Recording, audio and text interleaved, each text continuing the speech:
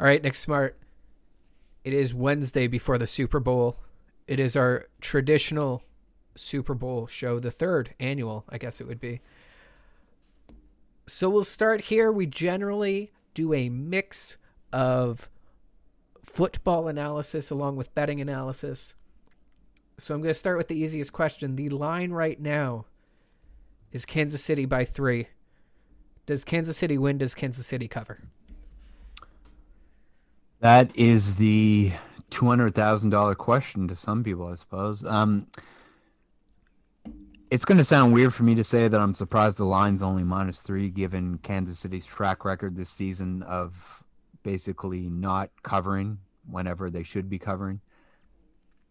But I'm going to go against conventional logic and say they do cover this -3. I'm not sure this game's going to be as close as some people would like, as Bucks fans would hope. I think there's a way they cover that -3. I'm not sure this game's going to be all that close. I think it could be a 10-point margin for Kansas City winning. Having said all that, I think I'm more comfortable taking the Chiefs on the money line in this, just because, like I said, we have a whole season of metrics that show us that Kansas City has had a hard time covering or lack of interest in covering. The one thing I will say is there's no more taking the foot off the gas pedal here for Andy Reid. There's no more leaving stuff in the trick bag for next week. I fully expect them to go for the jugular in this game, more so than we've seen them in any other game. I think anything Andy Reid's been saving is coming out of the trick bag, and I expect the Chiefs to win and win by at least 2 possessions.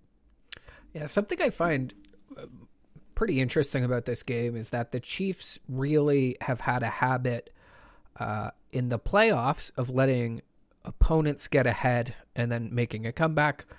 Buffalo should have been 10 points. It was 9. It happened a lot last year in the playoffs. I think 3 rounds in a row, Tennessee, Houston, and against San Francisco. I don't think you can do that against Tampa Bay. No. Like, if you're them, and now on the flip side, during the regular season this year, they had a habit of going up 17 and then letting guys get back within 3. And I'll tell you what, I don't think he can do that against Tampa Bay, right?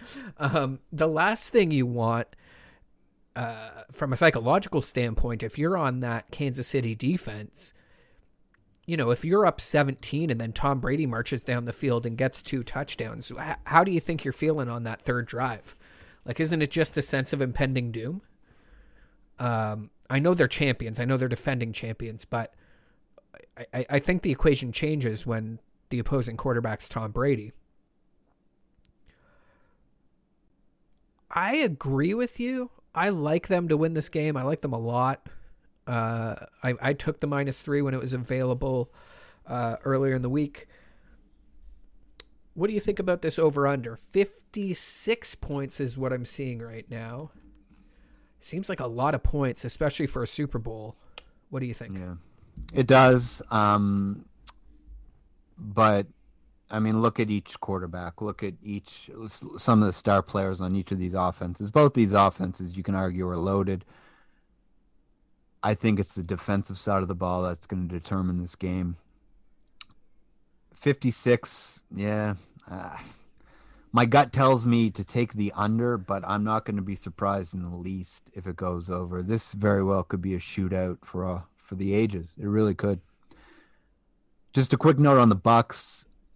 I look back to their 2002 Super Bowl victory over the Oakland Raiders, when between Dexter Jackson, Dwight Smith, and the great Derrick Brooks, they had 5 picks. I firmly believe if the Bucks are going to repeat as champs this time around, they're going to need playmakers on defense. Whether it's Carlton Davis, Jamal Dean, Antoine Winfield, who's got a banged-up ankle, didn't play last week. Boy, they're going to need him in this game. I just feel like someone on that defense very well could be Devin White, who's a guided missile all over the field. Someone's got to step up and make some game-changing plays on defense for the Bucks defense to have a shot in this game. I truly believe that. What do you believe? I think something that we should be happy about is that this is the first Super Bowl I can think of in a long time where there's no key injury we're really looking at going in. Like, the stars are going to play. There's no one who's not going to be available. And I'm really pleased about that. It feels like the first time in a while we've gone into a Super Bowl knowing for sure that Gronk is healthy. Yeah. And that's interesting to me as well. It sounds like Kansas City did dodge a major COVID bullet. It sounds like the team barber, who was set to trim, I think, 20 of their hairs, give 20 haircuts for the Chiefs. Turns out he tested positive for COVID. Now, I'm not sure if this is the same guy that cut backup center Daniel Kilgore's hair, but boy, what a mess that would have been if he did giving all those haircuts. I can only imagine, because we are now in the window now where whether it's a close contact or what it is, if you're COVID positive, you're not playing. If you are a close contact of somebody at this point, at this late stage in the game, I don't think you're playing. So we've entered a very crucial window when it comes to COVID for this game. Do you have any position on the first half over-under shown at 26.5? I mean, my gut would say take the under, that, Super Bowl jitters could lead to a slow start. But the same thing applies, like I said, about the over. I mean, for Kansas City to come out here and put up a 20 spot very quickly, very early, wouldn't surprise me. I'm not saying it's going to be one of those games when it was the Ron Rivera, Cam Newton Panthers against the Peyton Manning Broncos. But I don't know, man. I'm not sure this game's going to be very close. All right, let's do something a little more fun. Heads or tails? I'm going to go heads. Can't go wrong with heads.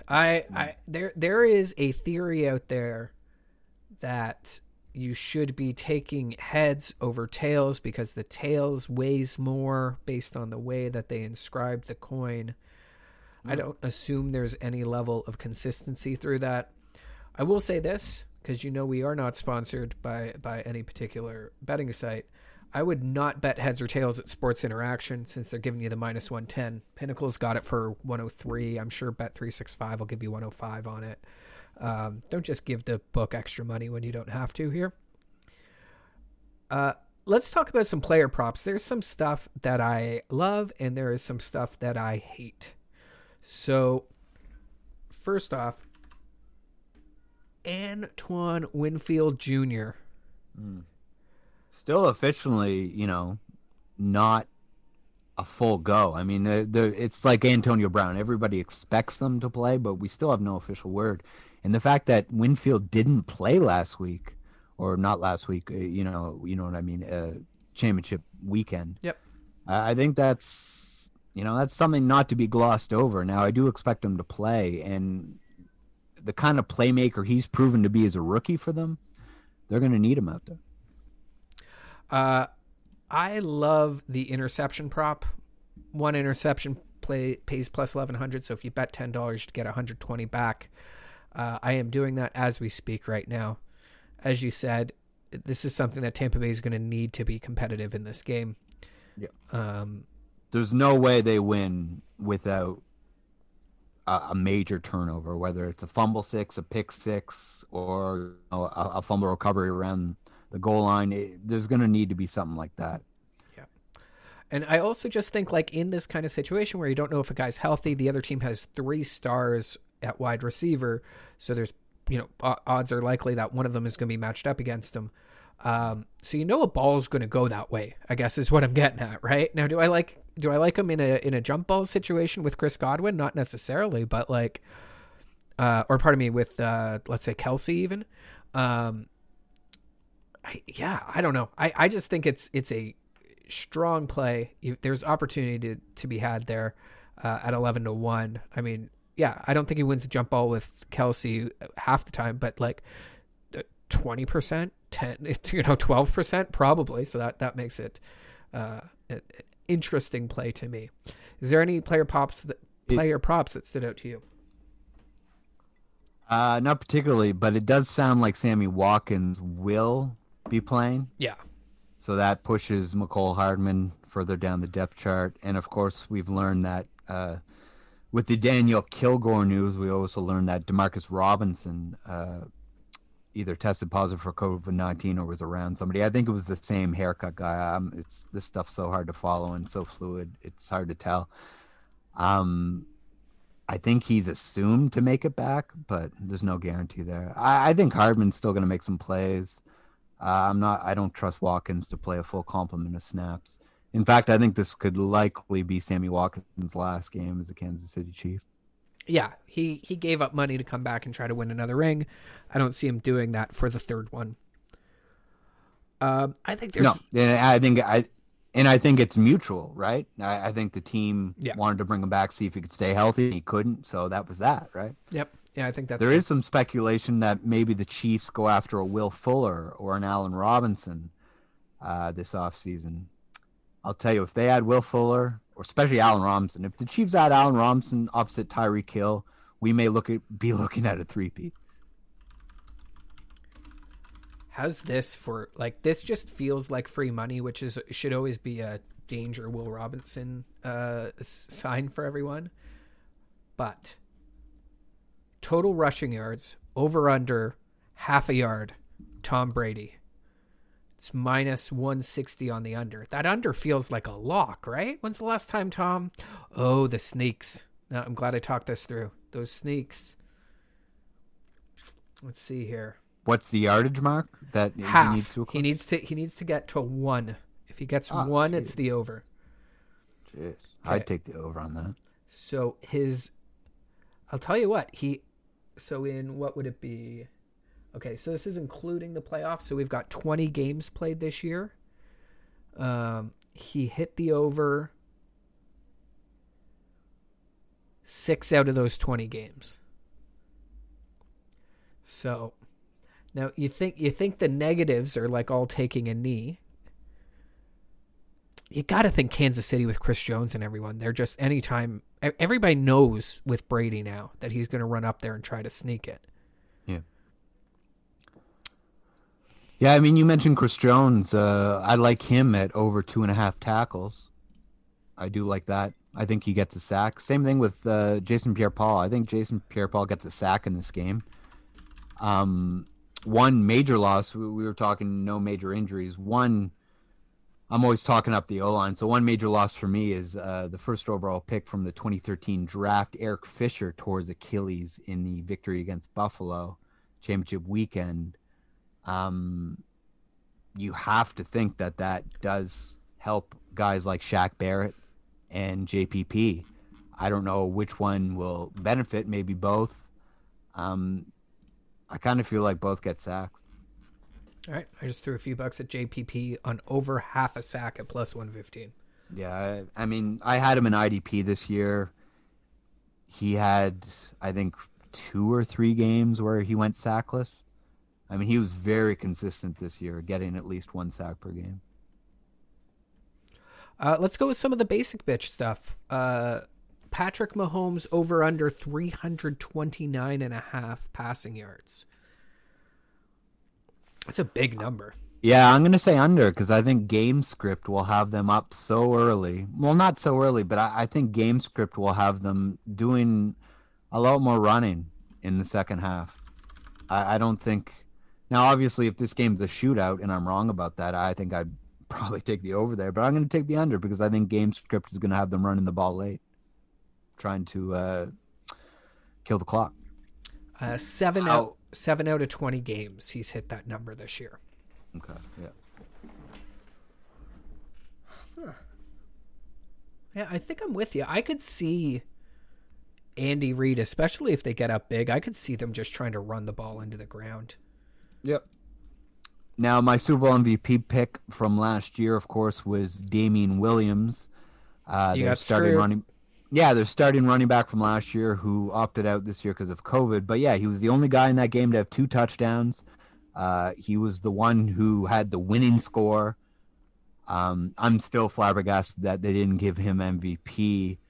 I'm going to double down and say it's going to be a different Chiefs running back this year. I'm going to go with the rookie Edwards-Helaire. I'm going to say he gets the MVP nod. Actually, you know what? I'm going to change that live on air. I'm going with Tyreek Hill. I think Tyreek Hill is due for a game where they fully take the chains off. We could be looking at 3 TDs, 250 yards. Yeah, I'm going Tyreek Hill. I think Tyreek Hill wins it this year. And one quick Tyreek Hill thing. I was thinking about him earlier, and he's kept his nose clean this year. He stayed out of the headlines. I mean, for a guy who was, on his possibly last chance with the league, legal charges wise, he's kept his nose clean this year. And you have to wonder, if he had played for the Bengals this year, would that have been the case? I have to think that a good portion of the motivation for Tyreek Hill being on his best behavior this year is that he realizes he plays for a generational team that's bound to do very special things. Now, if he was just losing ball games hand over fist in a place like Cincy, I have to think, and maybe I'm wrong about this, but I have to think it would have been a different story this year for Tyreek Hill. And to further on that, you have to wonder how much the league will really want him hoisting a Super Bowl MVP trophy. So I do have that on my mind when I make that Tyreek Hill prediction, but I think he's going to have so good of a game that they won't be able to deny. Yeah, that's the kind of thing that would scare me off Tyreek Hill. And the second piece that scares me there is, like, if Tyreek Hill has a big day, that means Patrick Mahomes probably had a big day too. Exactly. Yeah. Yeah. And if they were going to give Mahomes the MVP over Damian Williams last year, you better believe if he puts up those numbers along with Hill, they're going to give it to him. So, I mean, in many ways, I'm already defeating myself by saying it. But I just feel like Tyreek Hill is going to go out there and do so much that they're not going to be able to deny him. I'll tell you this, though. If you like Tampa Bay to win this game, right, you're only getting $1.40 on Tampa Bay on money line. You can get Tom Brady Super Bowl MVP at plus 185. Like, there are worlds where Tom Brady doesn't win the MVP if they win, but there's not a lot of them. Like, no. If Tampa Bay wins this game, you bet your ass Tom's getting another MVP. Yep. It would take to rewind to that 0-2 Bucks Super Bowl win over the Raiders, it would take a Dexter Jackson or Dwight Smith-like performance, and I'm still sour. You can tell I these Super Bowl MVP predictions really fester because how many years are we removed from 2002, and I'm still not over the fact that they gave to Dexter Jackson over Dwight Smith.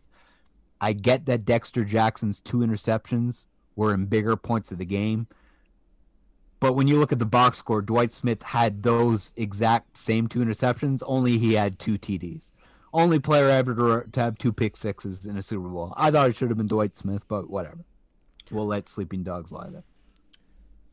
Here, I've just, with my love of kickers, I have to bring out the crazy theory of the week. And that is that I think there is some value on Harrison Butker or Ryan Suckup at plus 1650 and plus 16,500 and 17,100 to win MVP. And this is why. The AccuWeather forecast right now. Yeah, good point. Are saying thunderstorms are in the forecast for Super Bowl Sunday. The early prediction is 71 degrees with a 75% chance of rain.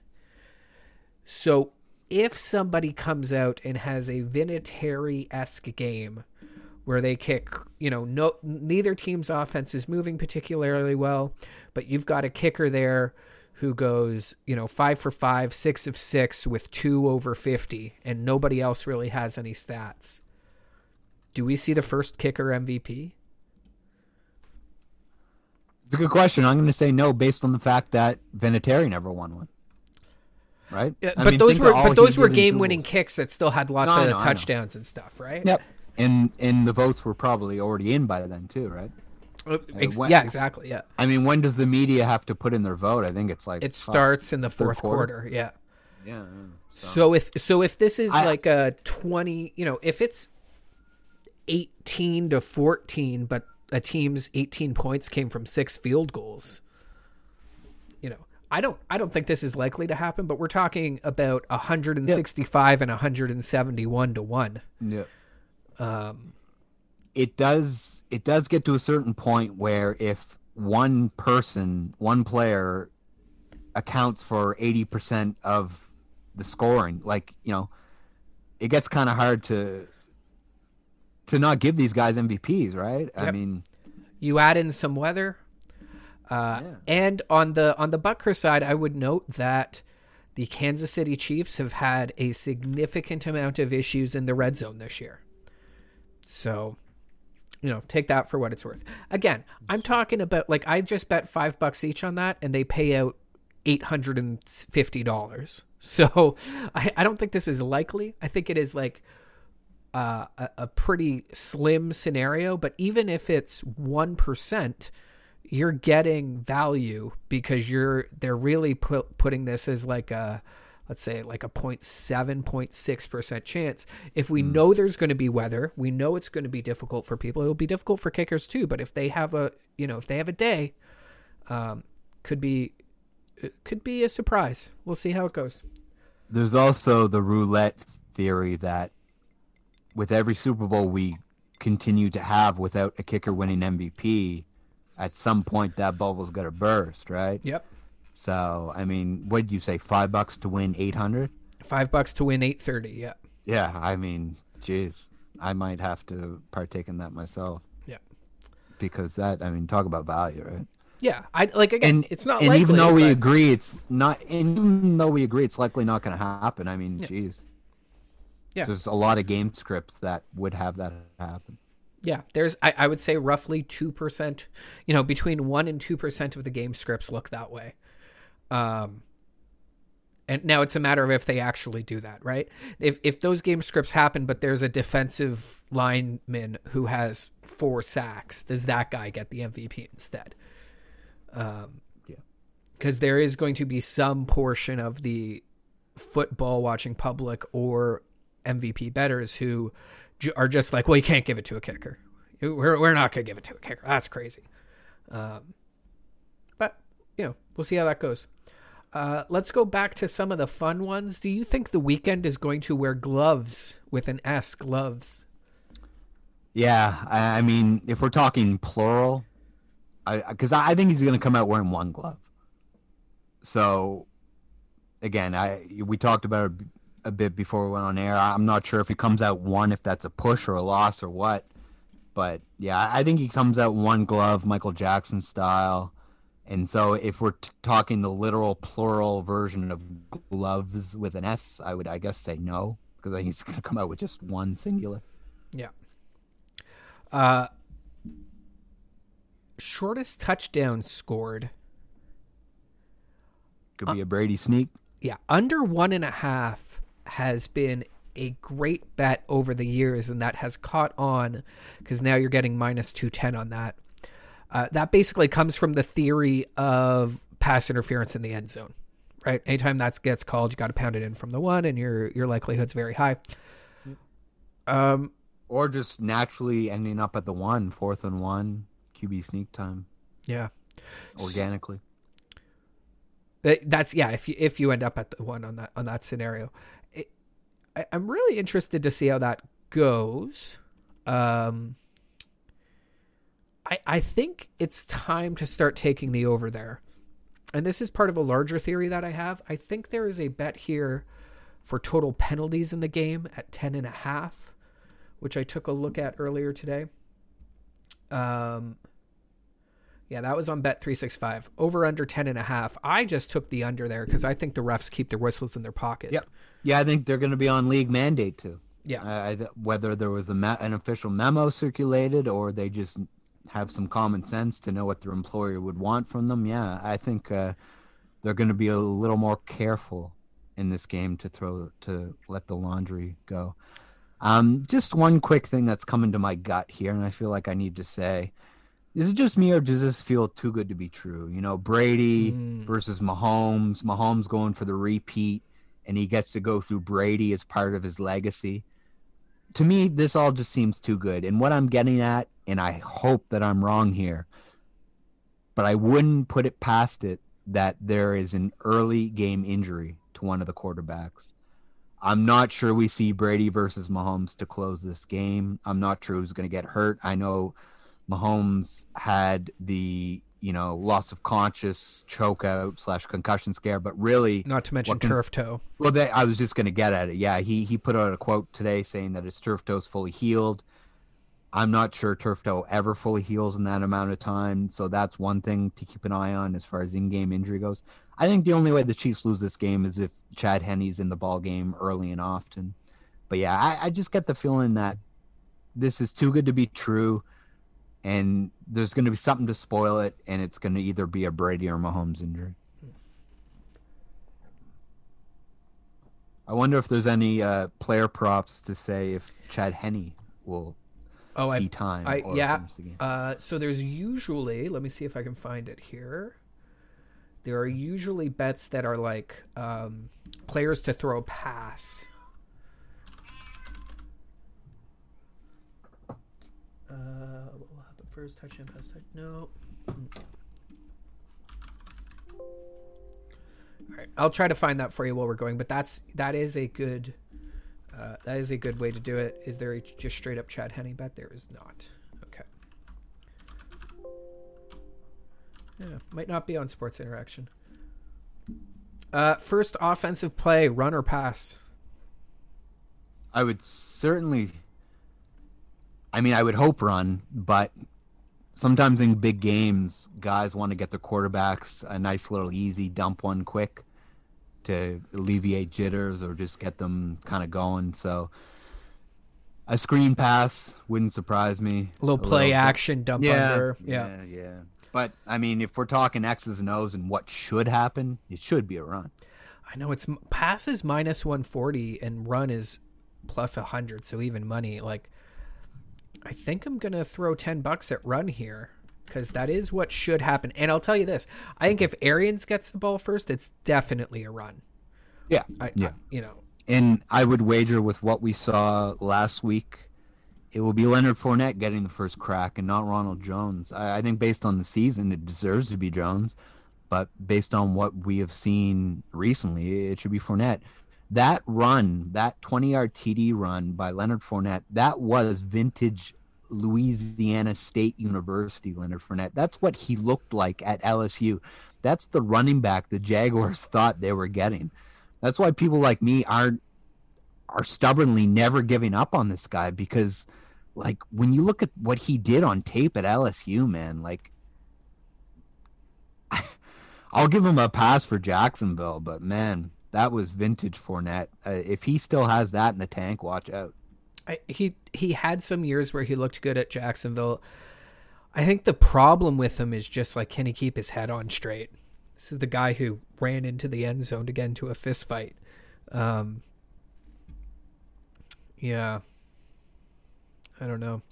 As far as players throwing passes, I do believe we will see a wide receiver take a shot at the end zone. That seems to be a very popular play, certainly in big spots. Now, there's no obvious candidate, so I'm not sure what receiver I would put on money. But at some point, I think we see a receiver throw a ball down the field. Yeah, does seem sketchy to me that we're not seeing a number of players to throw a pass here, because that's a traditional bet. You usually get that every year. So I feel like the over probably hit too many times with the Philly special, and there's been a few other plays in the past. The other bet that I'm not seeing here, although it might be on the main page, is will there be a safety? Because teams have got burned in the Super Bowl on that one. The books always offered very generous lines on that. And then I think it was 2 or 3 years in a row there was a safety. I'll tell you, if one of the starting centers is going to come out and snap the ball like Maurkice Pouncey did against the Browns, there will be a safety. Yeah, oof. But I think I would have to bet no on that one. That just, I don't know. Yeah. Safeties aren't that common to me. Yeah, first scoring play you can get, but that's, more questionable. Any safety 40-1, not a particularly strong play there. I'll tell you what. Let's take 2 minutes away from the Superb Owl discussion. Just have the conversation that you and I never got to have on Discord or have last week even. Who's to blame for what happened in Green Bay? Yeah, I'm glad you mentioned that because that was literally something, quote unquote, I'd sent you. in the aftermath of that game. This will probably not surprise people, and I want to make sure I get this guy's name right. But I think, and everyone's going to blame, LaFleur for not putting the ball in Rodgers' hands. And some people will blame Rodgers for, not getting the job done. I'm going to blame the GM Bryant Gutekunst. Is it Gutekunst? I don't know. Doesn't matter. All I know is he's the one who blew a first-round pick on Jordan Love. Part of me has to believe that if there would have been an extra first-round pick on that field, especially on defense with the way they played, have to believe there's a better result for Green Bay. I really do. I think that Jordan Love pick torpedoed their season. I think they have to try to move him for pennies on the dollar if possible, because it's obvious that Rodgers, especially after the Rams inquired to Rodgers' availability before they made the Stafford deal official, Rodgers isn't going anywhere. He's going to be there for the next 2-3 years easy. 4 years, maybe even 5 years. So I think they have to try to get something for Jordan Love. But yeah, back to who's to blame. I think it's the GM. What about you?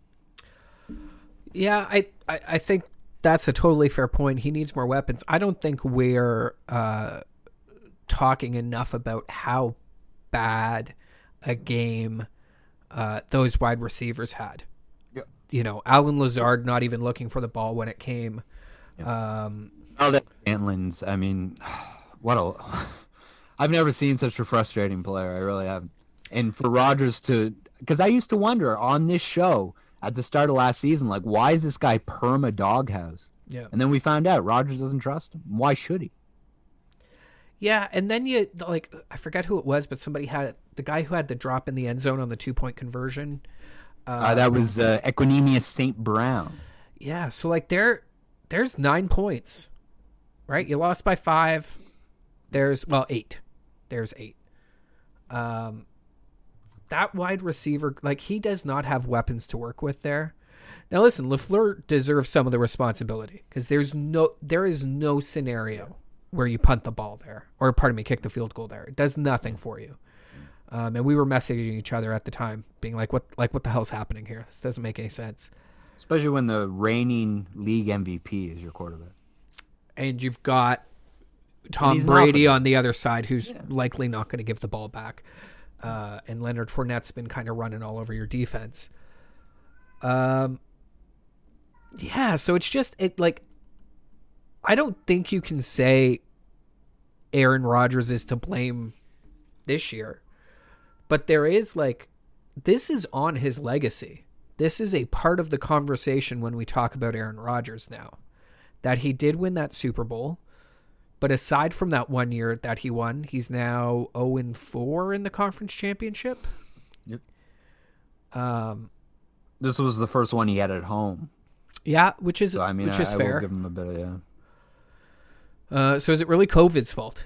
Because that home crowd, they say what you will about them banging their signs around, but it certainly wasn't a playoff home field advantage you would expect to get at Lambeau Field. No, it wasn't your grandfather's Lambeau Field, that's for sure. Yeah, so I real hard to say there. Just to finish up the Jordan Love take, yeah, a couple interesting names were drafted after him that will show up in this game. One is, of course, Clyde Edwards-Helaire of the Chiefs, and if you go a couple picks more, it's Antoine Winfield Jr. of the Bucks. 2 players that could have certainly helped the Packers this year. Well, not that I wanted this to happen, but how do you think Aaron Rodgers would feel having Chase Claypool on his team? Oh, man. Yeah. That's just another on a long list of names. And you look at the Bears, Cole Kmet. Do you think the Bears would rather have Chase Claypool or Cole Kmet? Yeah. I know the draft is an inexact science, but when you have Aaron Rodgers at quarterback, probably not a good idea to trade up to take another quarterback. Yeah. Do you think, just because we've talked about this for a few weeks now, do you feel any differently today than you did 3 weeks ago about the chances of Deshaun Watson being a Houston Texan at the beginning of next season? I think they got the coaching hire wrong. I think their last hope at keeping him was to give the job to Bieniemy. I think what you said about, I forget if it was on air or off air, about Bieniemy in his personal life. I think that clearly is what's going on here. Yeah, I said it on air. Like, he's got baggage. He's got priors. Yeah. Flat out, he's got priors. To me, that's the only explanation why in the third off season now, the favorite for all the jobs has not gotten a single job. So back to Watson, I think that was their last chance to really right the ship with Watson. Hiring a guy that's never even called plays is a bit of a red flag, even though he is a minority hire, and I'm sure that was in some effort to appease Watson. Do you think... I got to be real careful here. Yeah. Let me put... Okay. Fuck political correctness, man. Well, I hear you. But that is the lightest skin black person they could have hired for that job. Yep. He's lighter than Mike Tirico. Mike Tirico doesn't identify as African American. Yeah. So like, I'm I'm not trying to take away the guy's identity, and I'm sure that I think all that's legit, and please don't no one think I'm undermining any of that, but I do question the team that we've had extensive discussions about. Like, I don't know, are they racist? Yeah. That when they decide to hire a black head coach, it is the whitest looking head coach. Because I won't lie, I saw that I had no idea who this guy was. Yep. Right? He was like he's not even the quarterback's coach for the Ravens. He was like offensive assistant, some guy up in the booth looking at video. Yeah. And so I saw the picture on the ESPN article because I was like, I don't know who this guy was, and I was like, holy shit, they picked a white guy. Can't believe they picked a white guy. And then I read the article, and it was like, and they had picked a person of color, and I was like, oh, okay, cool. Exact same thing over here. I saw his picture and I said, oh geez, a white guy, and then I read in print that he was a minority hire, and they'll get draft picks or something as a result of it. So I think the Ravens get draft picks too, actually. Yeah, they do. To come back to the Deshaun Watson thing, though, I do think at this point he's gone. I think it's just a matter of when, not if. I know the Texans front office must be happy about the haul that Detroit just got for Matt Stafford, because Watson is considerably younger. So when I came on the show 2-3 weeks ago and I said the idea that the Texans were going to get 3 first-rounders plus for the guy, and I called that ludicrous at the time. I think there's a real chance of that now. It's sounding like it could be the Jets, because it's sounding like Watson loves the Saleh hire, and it sounds like he's kind of looking and reading the tea leaves and saying, man, like the New York market, whoever goes and quarterbacks the Jets and turns them around, I mean, they're going to be the next Eli in that town, right? So bigger. Yeah, exactly. The Jets haven't done anything forever. So I do feel like, and here's the other thing too.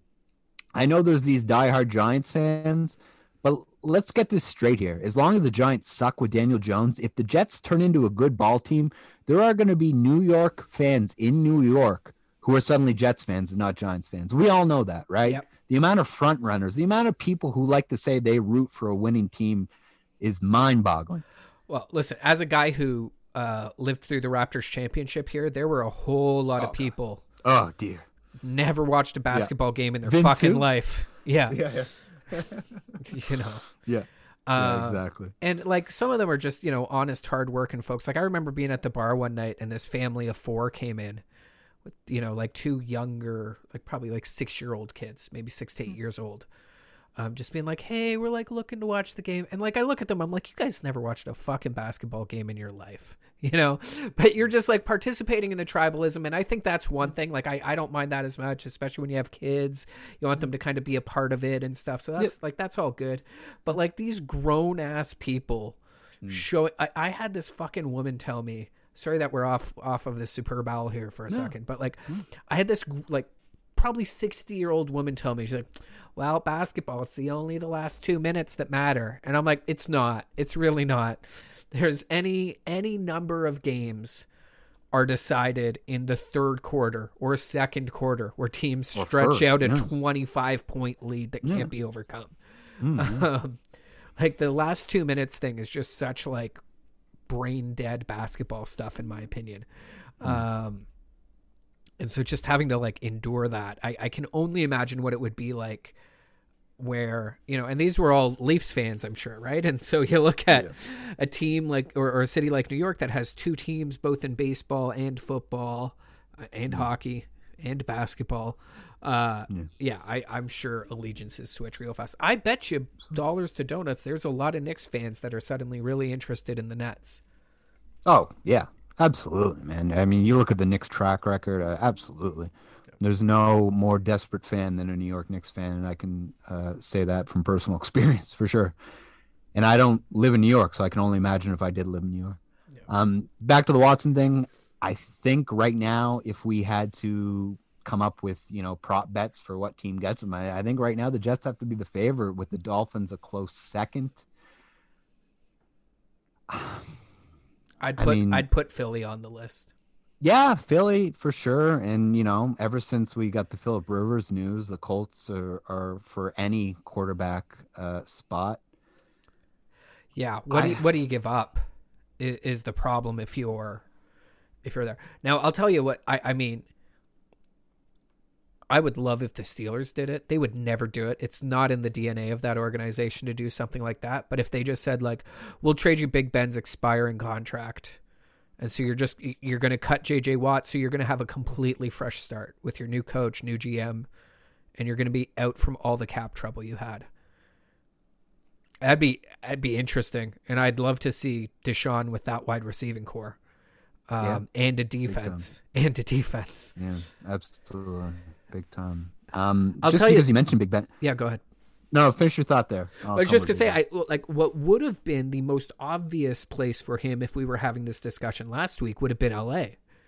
And then L.A. came out and just took a big dick swing out there, picking up Matthew Stafford for Jared Goff. And what is it, 2 firsts and a third? Yeah. I know our Rams friends are thrilled.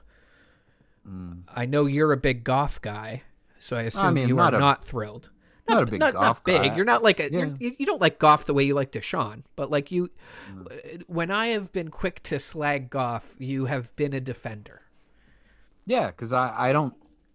Now, do I think he's better than backup quarterbacks? Yeah. Do I think he's a top 5 guy? No, but I think he's certainly capable of being a top 15 guy, and on his best days a top 10 guy.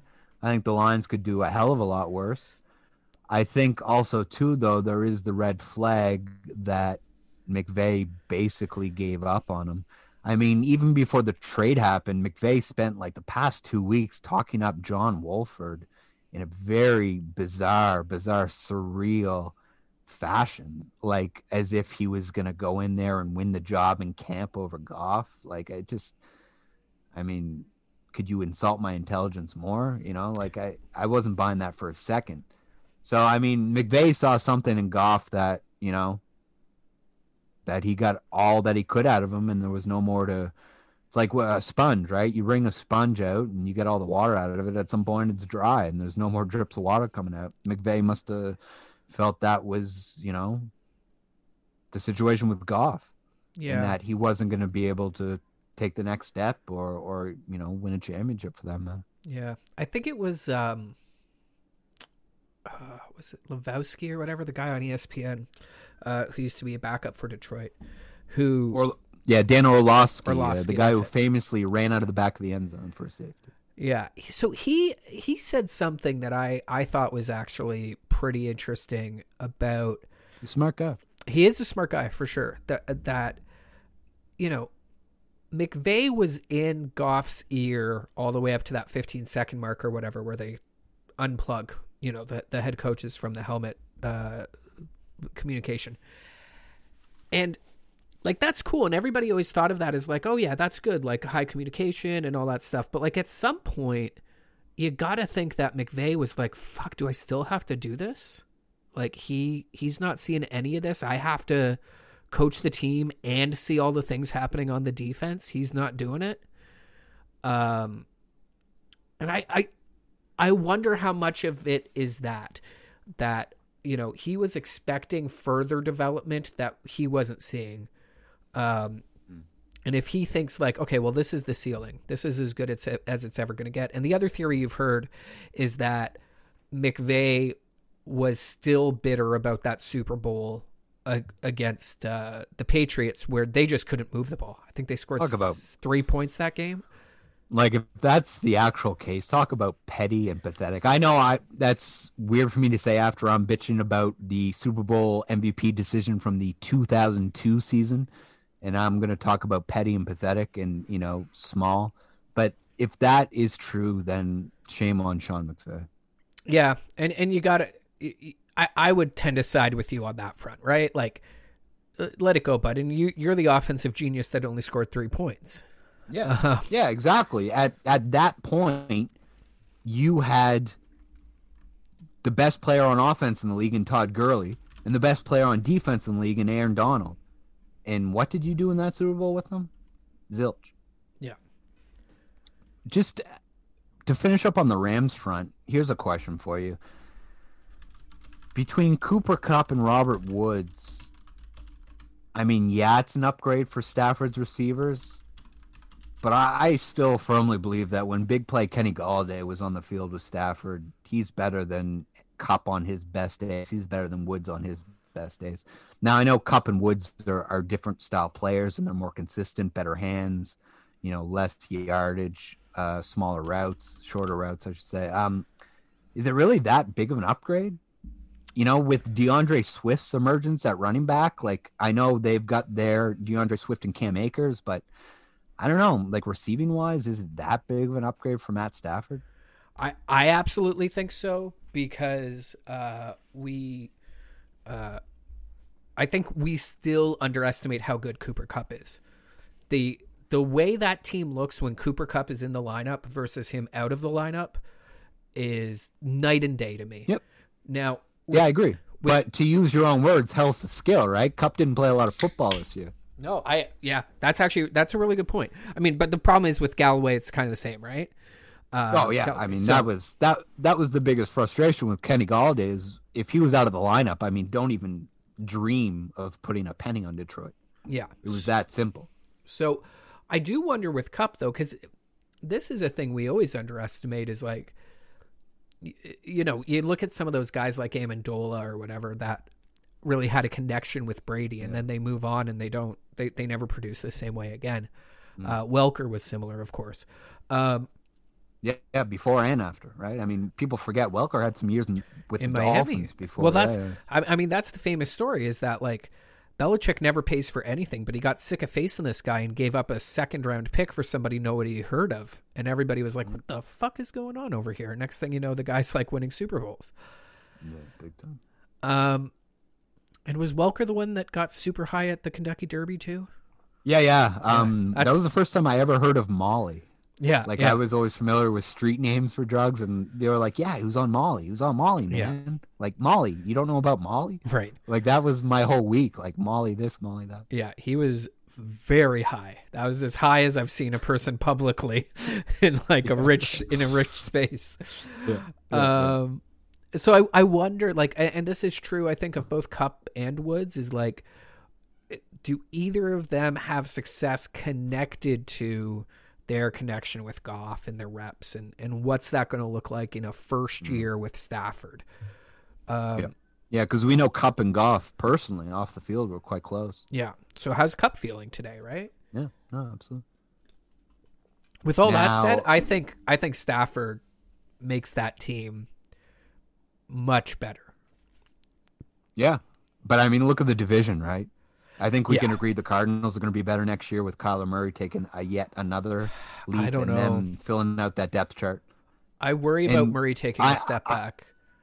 And I know I'm going down with the ship with this, but I still think Russell Wilson and DK Metcalf are going to do some special things when it comes to rings on fingers in Seattle. I don't think Seattle is in any way finished. And if they can get their hands on Mark Ingram, watch out.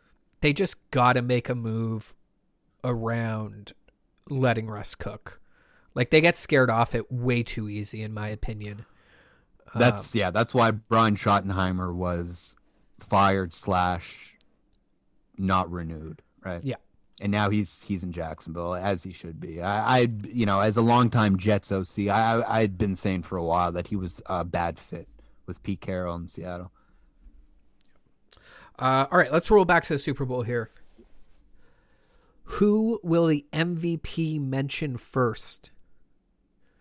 Teammates, basically even money. God, 2-1. Family, 4.5-1. The town, 7-1. Coaches, 7-1.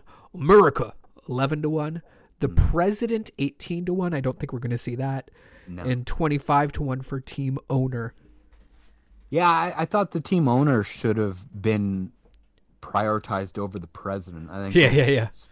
Especially with the Chiefs and the Hunt family, I think there's a good chance for that. It got me thinking about the religious one. Like I was starting to think, like, is Mahomes a religious guy? Because usually, if an athlete is religious, then that's it. He thanks God first, and that you can set your watch to that. That will always happen. Now, I'd have to go back and look at Mahomes, acceptance speeches and interviews. I feel like I do remember him thanking God, but I'm not sure he does it every time. And I almost feel like Andy Reid is going to get the love. I'd want to see his speech from last year. Yep. To know who was first there. Yep. I'd have to put my money on coaches. I think Andy Reid gets the love. I would go teammates, because I think if it's Tom Brady, you're guaranteed it's teammates. And so, it's not going to be Bruce Arians if it's Tom Brady. I don't know that. So, yeah. If it's Brady, it's teammates. I think if it's Mahomes, it could be Andy Reid. Yeah. The thing is, I think there's a reason teammates and God are 1 and 2 here. Because I think if you get like a Tyreek Hill, maybe a Clyde Edwards-Helaire, some of those guys, that's going to be like a God. I could see Travis Kelce being a family guy. Yep. Got a brother playing in the league. Yeah. So like I could, older brother some things too. happening there. Yeah. I mean, what's the money looking like for Jason Kelce to be the first guy mentioned? Because if it's Travis Kelce, I mean, I think that would count as family. Just count as family. Well, yeah. I mean, here's the thing. Kelsey's the older brother, right? Like you're more likely to say, man, growing up, he was my example. He was the guy I followed, blah, blah, blah, blah. So, yeah. That's one that could go a lot of ways. It really depends on if the player's religious or not, right? Right. I gotta ask this one. Over under 2 minutes and 1 second for national anthem. That's one that you have to think about a couple ways. First, there's nerves. People talk faster, read speeches faster, sing faster when they're nervous. But also, too, and I don't know these artists very well that will be singing it, but also, too, usually when it's an African-American artist, they tend to add a bunch of long, runs. Drawn out they're notes. Called runs, yeah. Yeah, and get very, creative with it. Yep. Whereas when it's a white person, they sing it word for word and, note for note. So my simple answer would be, if it's an African-American person, I would take the over. If it's a Caucasian person, I would take the under. I like to do this experiment every year where I will start a stopwatch on my phone. I will make sure no one is home, and I will sing it myself, but in the longest version I could imagine doing, where it still resembles the anthem. Yeah. And see what that turns out to. Having done it a few times, I will tell you it is roughly 2 minutes if you do that. Okay. I think Eric Church is a country guy. Yeah, sounds like a white boy. Yeah, I got to look up who's Jasmine Sullivan.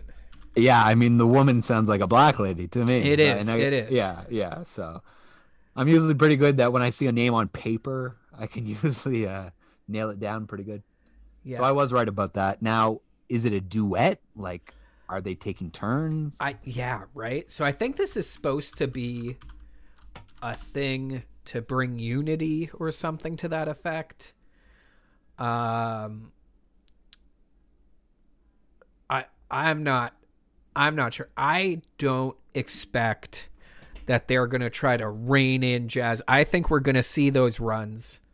Yeah. I'm taking the over. We're saying they've got the unders minus 145. Unders a heavy favorite, which is really Eric Church money. And it's also just hard for people to imagine it going more than 2 minutes. But I'm out here. I'm doing it. Putting $5 on the over. Who was the one in the past couple years that ended up going like minutes over? Maybe I think it was an NBA All-Star game and it was Fergie, and people were. Oh, and it was like an abomination too. Yeah, it wasn't even like they did a really nice job and it went over, but like there was it Patti LaBelle or it wasn't Aretha Franklin? It was one of those older singers who did it a few years ago, and I was like, there's no way that she's doing these long runs anymore. Like this is going to be a more traditional classical. And then she came out there and held every Franklin's note. Bread and butter. Yeah, and she just came out and held every note for the whole friggin' song. And it was like the over-under was like 1:45 seconds, and she went almost 3 minutes, you know? I mean, if you think about it just from a pure selfish point of view, like these artists know that this is their biggest spotlight and this is their stage for the whole world watching. Isn't it in their selfish best interest to drag that on and have that moment go as long as they can? So I think there is that when we start thinking about the human behavior aspect of it. There's motivations for it to go longer for the artist. Yeah. All right. Couple things I want to talk about here. Alternative ways to get at action if you are so inclined. We talked about first quarter over under. They have caught on. We have talked about this the last 2 years. The books have caught on to us. I'm afraid we're not going to get the fun action anymore. The line is down to 10. It really should be 14 on a line like this. Maybe even 14 and a half. So if you like the under still, time of first touchdown before 7 minutes, after 7 minutes. I think after 7 minutes has a lot of value. Those first two drives, a little skitty, end up settling for field goals, don't make it the whole way. Somebody has a dropped pass, an incompletion, a holding penalty, a rogue holding penalty maybe. You're not going to get the value on the over-under you want, but it takes a pretty specific set of events for there to be the first touchdown in the first 8 minutes of the game. And I'm not sure we're used to seeing those in the Super Bowl. Yeah, and I had referenced that Panthers-Broncos Super Bowl. What I meant to reference was the other Broncos Super Bowl, the one with the Seahawks, the one that was out of question by 2 minutes in? Yeah. Wouldn't surprise me if the Chiefs come out to that kind of a lead early and often. Now, as far as the 10 points go for the first quarter total, this is the way I look at it. I think we can both agree that either of those teams is going to kick a field goal in the first quarter, right? Yeah. And so when you can agree on that, then all you need is a touchdown between two teams in a quarter of football. And I think one of those two teams is definitely going to score a touchdown. So I think that 10 points, I think that's an over. And I think it's an easy over. Yeah. The one I really like here, and I did take the over on those 10 points because I thought they adjusted the line too much. Yeah. Another way to get at, though, of what we were just talking about, time of first field goal, first quarter minus 140. I don't know that's not a lock, but I'm interested. I don't think we're going to get out of the first quarter at 0-0. No, exactly. It's not. We can all agree it's not going to be 0-0 at the end of the first. Yeah. So if it's not going to be 0-0, and I've already made my safety take, loud and clear, I don't think it's going to be 2-0. Yeah. So I think there's a good chance that one of these two kickers kicks a field goal. And also, to just think about it, you're in a game as big as the Super Bowl. You have a chance to get guaranteed points. You have a chance to take a guaranteed lead. I think coaches are going to be apt to kick the football.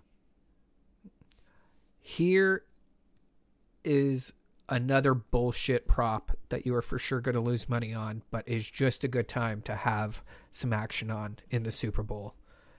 First missed field goal, wide left plus 120, wide right plus 120, hits left upright plus 555, hits right upright plus 535. I feel like they know something there.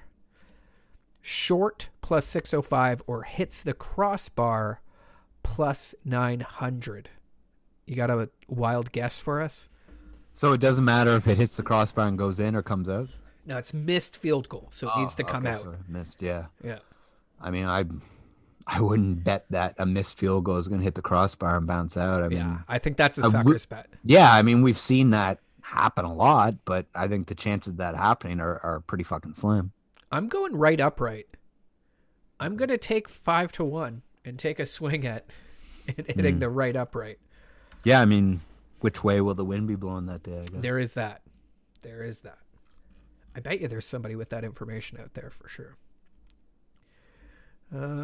Yeah, I mean, if they have a pretty good idea that it's going to rain, they must have a pretty good idea which way the wind's going to be blowing. Yeah.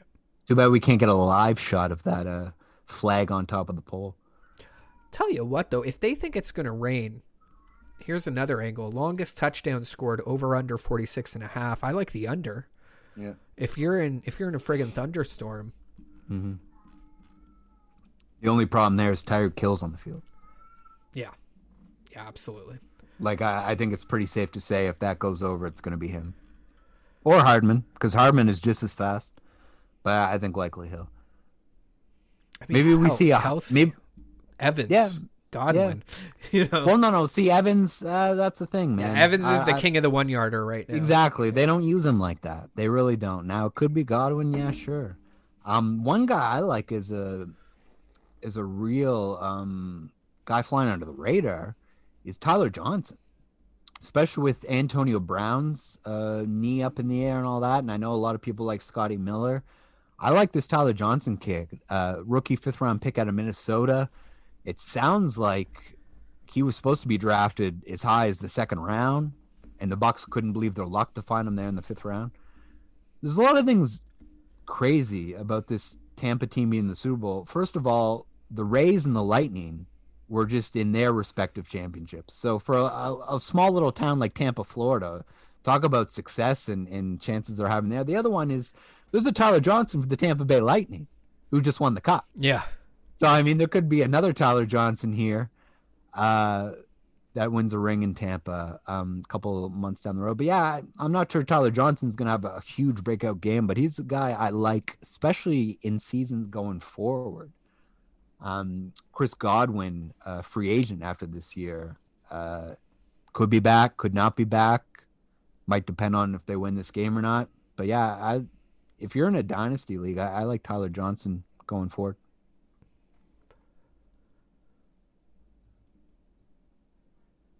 Just taking a look here. Largest lead over under 14.5. I think it's got to be over. Like, yeah, I mean, if my gut is right, then I think that's an over because I think the Chiefs are going to come out here and put up some points real quick. Yeah, I feel pretty good about that over 14.5 because even if Tampa Bay covers, and even if Tampa Bay wins, they probably go up by a margin at some point because that's the way Kansas City lets these games go. And I guess that's what I'm saying. The way Kansas City has played, they either let teams get out to a lead or they get out to a lead. There's not a lot of games that stay within like 7 points the whole game with the way Kansas City plays. That might actually be the best bet that I've seen so far.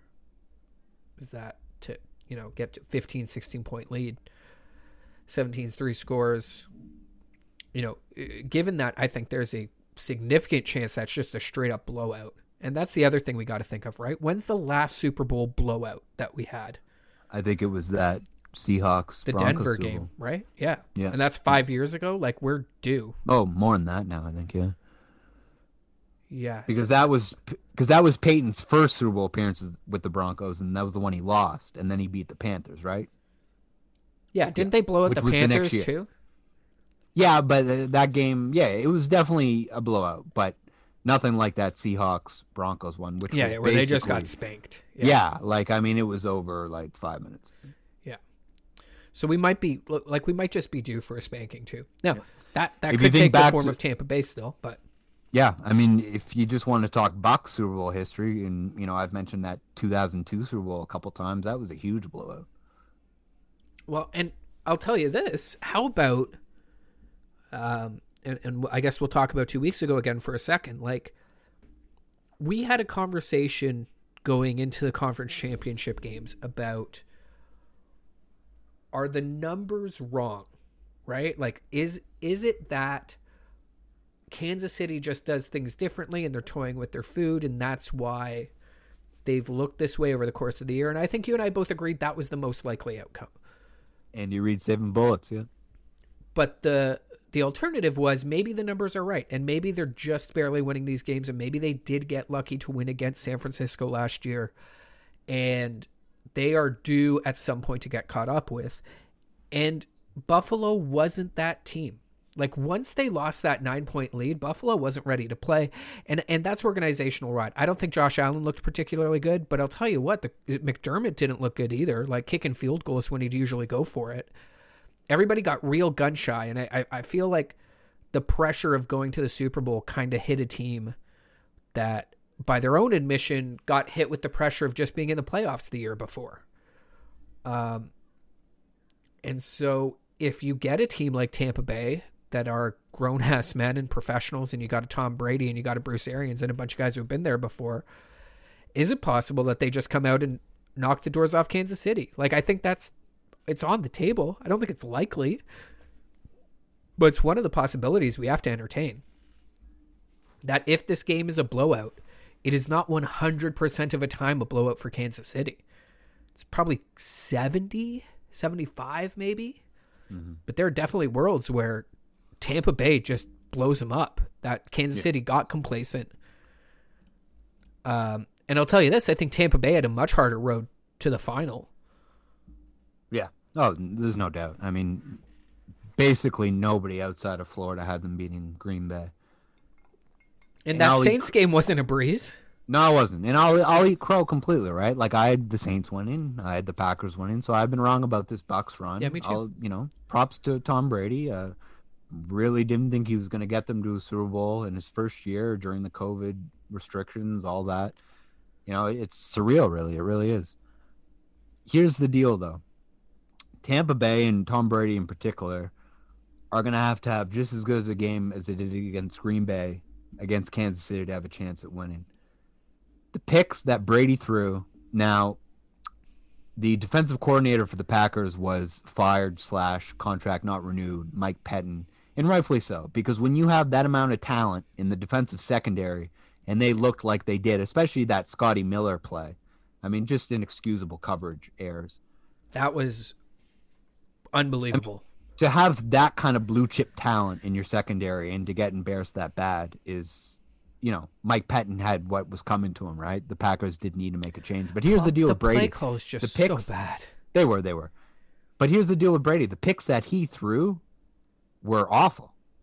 I mean, what did he throw? 3 picks in that game? He did. Now, I know the game was, some of them, it was already decided. But, man, some of those picks weren't even close. And if he thinks he's going to be able to go out there, throw those kind of picks and that kind of volume against the Chiefs and win, I don't see that happen. The only thing I want to say here is that I think you're correct in that if you look at the ball and you look at the outcome, they were pretty bad. I will say that I think those were distinctly Tom Brady plays, that Tom Brady's understanding of where his team is in the game is maybe the greatest we've ever seen. Yeah, okay. And in a closer game, he doesn't throw those balls. I guess. Well, no. But specifically, though, that so one of them was on 2nd and 10, so that is a little less. But 2 of those 3 picks were just punts. Those were just straight up punts, right? It's here's what's going to happen. I'm going to throw the ball 45 yards down the field, and it's either my guy gets it, we get pass interference, or it's a pick, but that's what was going to happen if we punted the ball anyways. And it's 3rd down, I'm under pressure, Less chance of a block punt too. I mean, if you really want to break it down. Yeah. And I really felt that way about two of the picks. And again, one of those was on second down. And so like the logic isn't completely consistent there, but I think it was like 2nd and 10. So it's like, would you rather a 3rd and 10, or he was about to get sacked. So it's like, would you rather a 3rd and 15, or just fucking heave it 45 yards down the field at Mike Evans and see what happens. I'll tell you this, Mike Evans is going to have to hold on the fucking football this week. That's, if Tampa Bay wants to win this game, Mike Evans has got to get over his case of the dropsies that he's had. Because there were a couple key drops he had in that game where if they did let Aaron Rodgers throw that ball and they did make that comeback, we would be talking about Mike Evans this week and how good is he and what does his legacy look like. Anyways, I kind of went 2 steps too far there, but like, I agree with you on that Tom thing. Those were bad balls, but I think part of what has happened with him is that Tom Brady's out here like, I got fucking Mike Evans, Chris Godwin, Antonio Brown. Like, I'm just going to huck it sometimes because I think they're going to be able to pull it off. I'll tell you, the Scotty Miller play is indefensible. Like you have 3 guys in a high zone over the top. You have 3 guys at the front rushing, and then you got, it's like a basic umbrella coverage. You got, 2 guys on each side kind of holding the sideline to make sure you can't just throw a quick 5-yard out to get the field goal. The fact that they just had a straight man coverage on the outside was like unbelievable. Anybody going deep should automatically be covered in that spot. That was her, and Penton deserved to lose his job for that. That play call was as egregious, if not more, than what happened in that Jets Raiders game. Because when you think about the stakes in this game, right? Like, at least in the Jets Raiders game, we could be like, well, maybe he, read the tea leaves and thought he knew he was supposed to lose. Whether he was or wasn't, you could assume it was somewhat intentional. I mean, if this one was intentional, that's fucking, well, he should lose his job, and he did. So we don't need to dig on or dance on the grave there. How crazy, and this is off topic. Well, actually, to stay on topic just quick, as far as Mike Evans' legacy goes, first receiver ever to start his career with 7 straight 1,000-yard seasons. So, in my books, his legacy is going to be quite secure. No, and I think right now, but like that's the way we talk about Dan Marino, right? Like, no, I know. Differently. Right. If he didn't make the final here, if he doesn't win this Super Bowl, but like if specifically they didn't win that conference championship game, the closest he's ever gotten to a Super Bowl, and you can point at him having 3 key drops in the game, that would be a part of that conversation for him, wouldn't it? Yeah, absolutely. I agree. I'm not saying Mike Evans isn't good.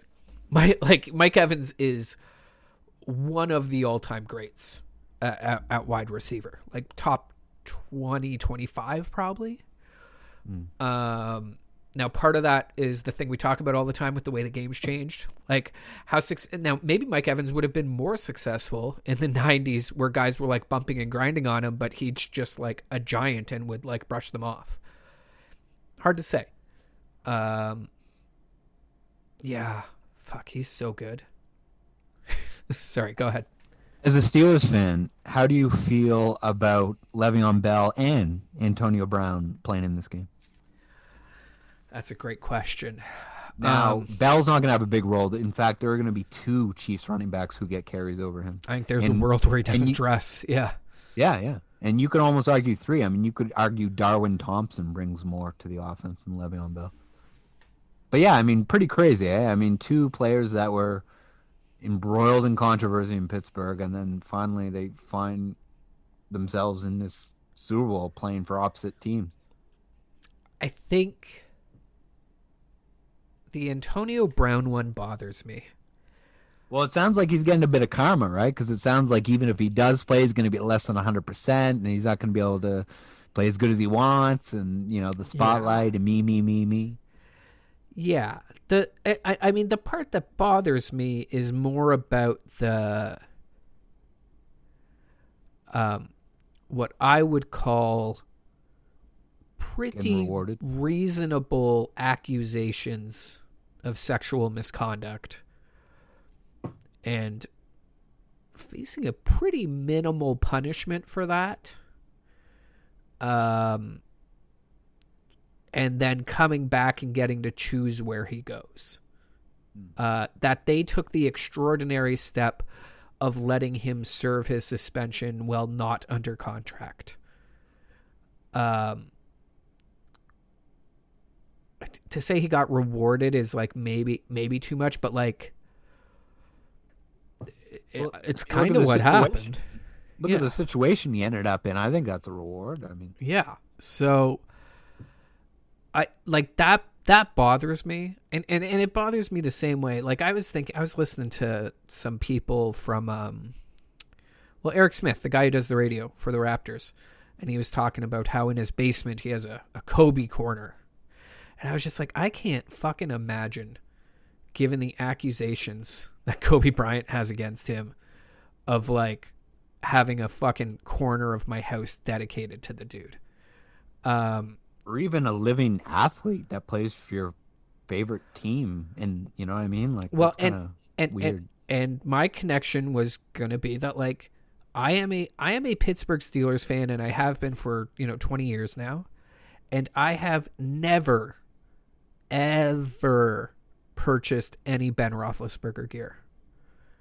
I have 4 jerseys. None of them are Roethlisberger jerseys. I have 2 signed helmets now. Neither of them are Roethlisberger. The only thing that happened is that at my wedding, my wife got a surprise cake made that had a Steelers logo on it, but she didn't instruct the cake maker. She just said, yeah, put a Steelers jersey on it. And I guess the person who made the cake just looked up the quarterback of the Steelers and put a 7 on the jersey. Yeah. And so I said to her afterwards, I was like, hey, I don't do Roethlisberger stuff. Like that's you don't want to do Roethlisberger stuff. Should have turned it into a 17. Yeah. So just Quincy Morgan, I swear. So on the Antonio Brown front, I'm just like, I don't want this guy to be celebrated. He's not a good guy. And that's my thought. Like the Le'Veon Bell thing, like I think Le'Veon Bell's kind of a dick and not a good guy, but in such a different way. Yeah. That I'm like, okay, whatever. Those guys win rings, shit happens. Yeah. He's not a criminal. Yeah. He's not a criminal and a creep, and the amount of money he robbed off the Jets was criminal, but right. He didn't break the law criminally. Yeah. And that's the economy, right? That's always been part of the deal, is that you're supposed to try to make stupid people give you money. And is there any group of people more than the Johnsons and Adam Gase that qualify as stupid when it comes to identifying talent? Absolutely. All right. We got 7 minutes left here. Shout out to LaShawn McCoy, who is playing in his second. Now, he was a healthy scratch, of course, for the Chiefs last year, but he's still on the roster of a Super Bowl team for the second year in a row. Might be a healthy scratch for the second year in a row. He very well could. And I mean, he's already talking about retiring as an Eagle, so it very well could happen as soon as this offseason. But I still thought he deserved a shout out for that. It's very rare that players find themselves in that situation. Interesting to retire an Eagle when Buffalo gave you, a number of years and a number of dollars. Yeah, no, I know, but and the Eagles shipped him out of town for questionable. Like I actually don't know. Well, yeah, they basically got nothing for him, and the rumors that they spread around about him at the time. He was a bad locker room guy. Well, bad locker room guy, and maybe into some criminal activity on the side. Oh, okay. Yeah, there was a lot of that stuff going around of like, he's running with the wrong crowd. You don't want to know the kind of stuff he's getting into. Yeah, true. His best years were with the Eagles, though, and that's usually all a player gives a fuck about is, okay, where did I put up my biggest numbers, right? Where do I have the best chance of doing used car commercials? What city? What market? Yeah, I guess, and that's what these one-day contracts are. I don't get those. I'm like, who cares who you retire as? Yeah. Anything else you want to throw out there about the Super Bowl before we sign off here? or anything else for that matter. There's lots of stuff we're missing. Oh, I mean, there's tons of UFC stuff. There's tons of other NFL stuff. Sounding like Derek Carr could be the second Carr brother to play for the Houston Texans. If Houston's able to move Deshaun Watson, it sounds like the Raiders are in on that. So it sounds like maybe they come up. We just saw Goff get traded for Stafford. Maybe we see Carr traded for Watson. Sounds like there's mutual love in each direction. And yeah, it would be fitting if Derek Carr did suit up for the Houston Texans. Of course, the team that inaugurally took his older brother, David Carr, first overall in the aforementioned 2002 league season draft. And they have regrets. They have regrets over that choice. Yeah, they do. Yeah, I mean, if you're going to draft a quarterback, you need an O-line. Yeah. What happened to David Carr happened to a lesser extent to Andrew Luck. Different talent quarterbacks, but same result. Take too many hits, suddenly you're shell-shocked. There are some rumors that Luck's going to make it back. I hadn't heard that. Yeah. Like recent rumors? Yeah. Really? There were apparently like screenshots of a chat with a friend or something, and it's sounds like a good friend. I know. This was the joke on the McAfee show. It was like, okay, well, that person's not a friend. Let's stop calling them a friend. Yeah, exactly. It wouldn't surprise me because my take at the time was that he was going to come back. And if you think about the specific amount of time that he's just had to sit on the sideline, it's about enough time for him to have his body heal and to start getting the itch again, right? I mean, no matter what people say, no, he has all these other interests and he has all these other endeavors. Come Sunday during the NFL season, I'm sure he's still aware of what's going on. And that's probably got to be tough to sit and watch when you think you still have bullets left, right? I mean, if it was his back and his knee and his whatever that led him to retire and all those are now feeling better, wouldn't surprise me if he wanted to come back. Well, and now he's looking out there at one of the best offensive lines in football.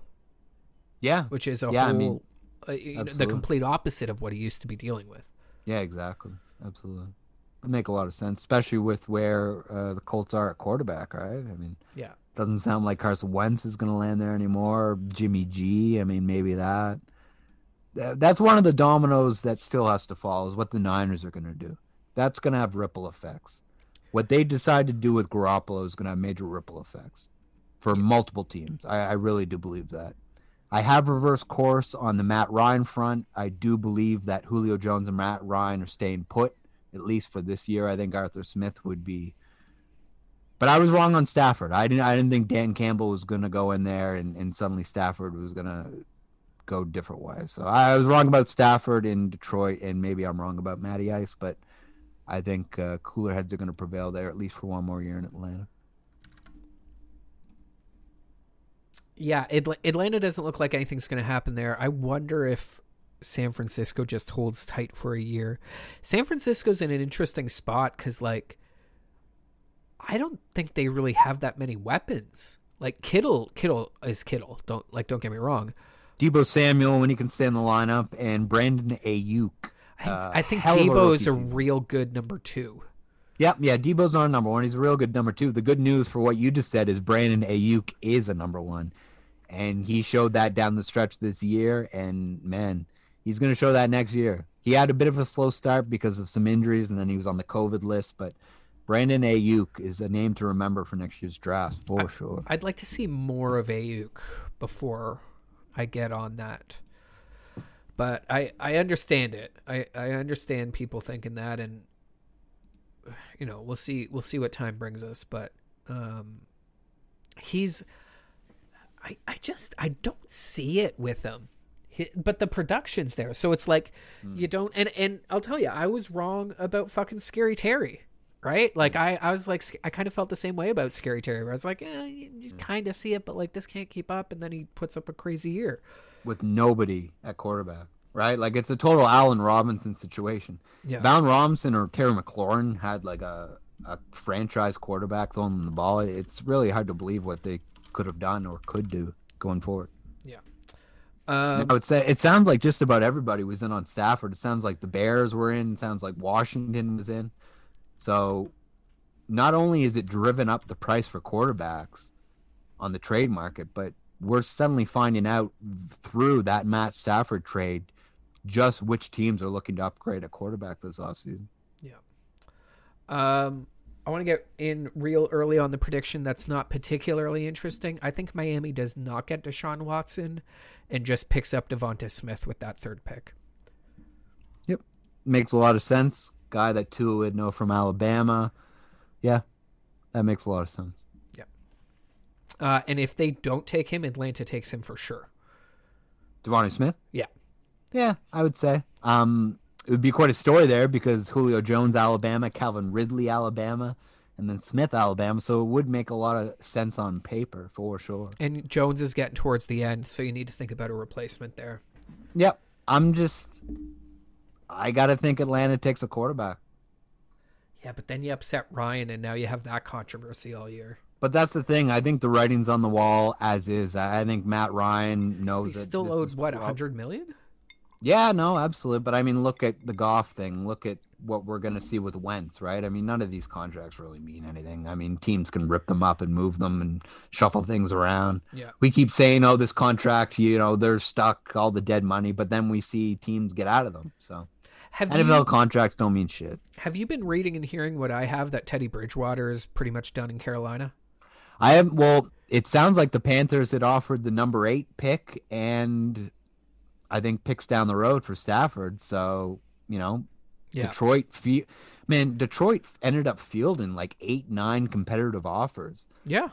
They only went with, I think, the Rams because the Rams picks were more down the line and they were more seeing 2 number 1s and a 3, and you get a competent quarterback. Yep. They were playing more the long game with the Rams offer. But yeah, it sounds like Carolina was in heavy on Stafford, and if that's the case, then yeah, you have to wonder about Bridgewater's status for sure. Yeah. I mean, I think we can all agree the Panthers are never going to win a Super Bowl with him under center. So, right? I mean, if you're in the defense would have to be a lot better. Well, yeah, I mean, exactly. They're going to need more receivers. They're going to need help at running back. Yeah. And if you can get something for him right now, he had a pretty good year. You could probably, move him somewhere for like a third or second, which will give you another starter, which is kind of what you need. Yeah, for sure. Not sure a second round pick's in the offerings for Teddy B right now. I'll tell you what, if I was San Francisco, I'd let Garoppolo walk and throw a 3. I might even throw a 2. I'd love to see Bridgewater with a guy like Shanahan. See what he can do. Go run some of his dad's old plays with those naked boots. There's some matches there that could make sense. I think Bridgewater with like one of these offensive gurus has some capability. He's a smart kid, really cerebral quarterback. Not given enough credit for that, frankly, I think, because he's black. I think we just don't, lots of people when they're doing analysis, they're like, he's athletic. I'm like, you mean black? No, he's actually super smart. Yeah. Well, it's like the lunch pail white receiver, right? I mean, there's tons of stereotypes, and I'm guilty of them just as much as anybody. My favorite shifty for the white receiver. He's really shifty. He's a shifty guy. It's like, okay. Yeah. You just mean he can play wide receiver and is white. Exactly. As far as Teddy Bridgewater goes, I mean, there's an opening in New Orleans, so there's that, right? I mean, Carolina's not going to move him in the division.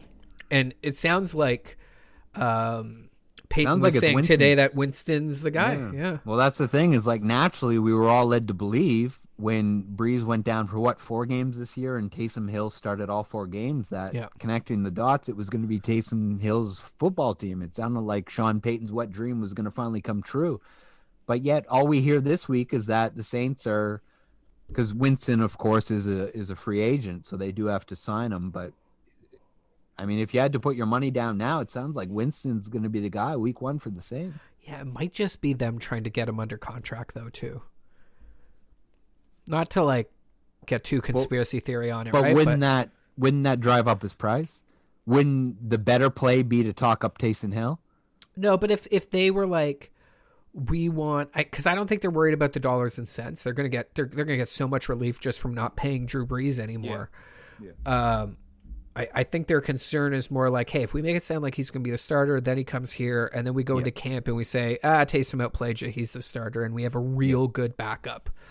True. Whereas if they go the other route, he signs somewhere else quick. Yeah, and the flip side to that, though, is that maybe Sean Payton's smart enough to be like, hey, if my quarterback's out 3 or 4 weeks, I can put Taysom Hill in there, but we can't run that offense for 16 weeks and expect him to be healthy. Especially when you look at, he had to sit that last game with some injuries. So, is the mileage starting to be a thing for Taysom Hill? Because he takes a lot of hits for somebody that we talk about being a quarterback. Absolutely.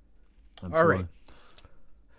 Everybody, please, for the love of God, enjoy the Super Bowl. I'll tell you what, we haven't had a lot of good football games in the playoffs this year. No, lackluster playoffs for sure. Yeah, I'll tell. It's like this is a really fitting version of what 2020 has been, given the NFL playoffs this year. Hopefully, we'll get a good game. Regardless of that, I hope everybody enjoys. We will still see you next week to wrap up what happened on the Super Bowl, wrap up some news around the league. There's lots of stuff we didn't talk about, like head coaching hires. And Nick, I'm going to need you next week to convince me one way or the other to care about hockey or basketball, because I'm going to have to care about something for the next few months, and I just don't know what it's going to be yet. Yeah, I mean, I hear you, man. If I wasn't playing them in fantasy leagues, I'd be a lot more checked out than I already am. I hear you. Yeah. It's hard to get excited over one of 82, even though theoretically they're not. It's 55 this year, but it's still like you get the drift, right? Yeah, absolutely. All right, guys, enjoy. We'll talk to you later.